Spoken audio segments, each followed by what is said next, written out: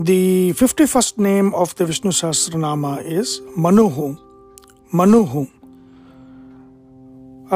The etymology of Manuhu, like we recognize Mana is Manas, the thinking faculty. Manuhu, Mananam Jnanam. Mananam eva Manuhu, Jnanaswarupi ityartaha. So, Manuhu is he whose form is of knowledge.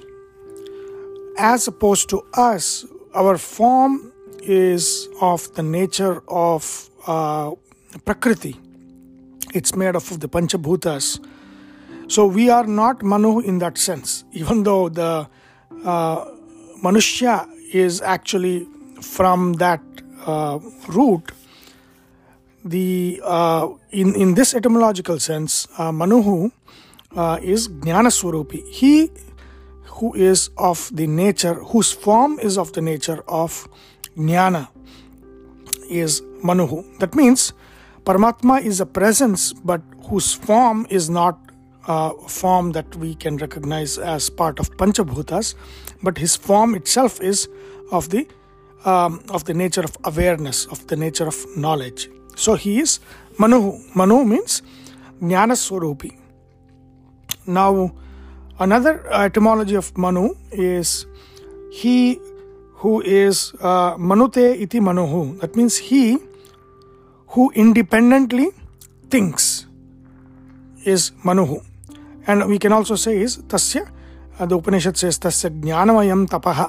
That means whose thoughts are also of nature of knowledge, which means in our case, when we think a thought, we have not known or aware of that thought before we think it. So it arises at some point of time.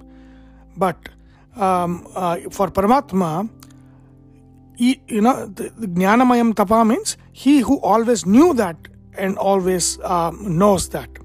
So there is no, I did not know that before and then I thought and then I came to know. That is not there in Paramatma. That is called Jnanamaya Tapas. That means he whose thoughts are eternal. Again, it's very difficult to explain that, but the contrast is what we can see is for us, before a thought, we are not aware of it. And then after a thought, we become aware of something. So in Paramatma, the thought is eternal, timeless. It means that, there is no before and after to the thought.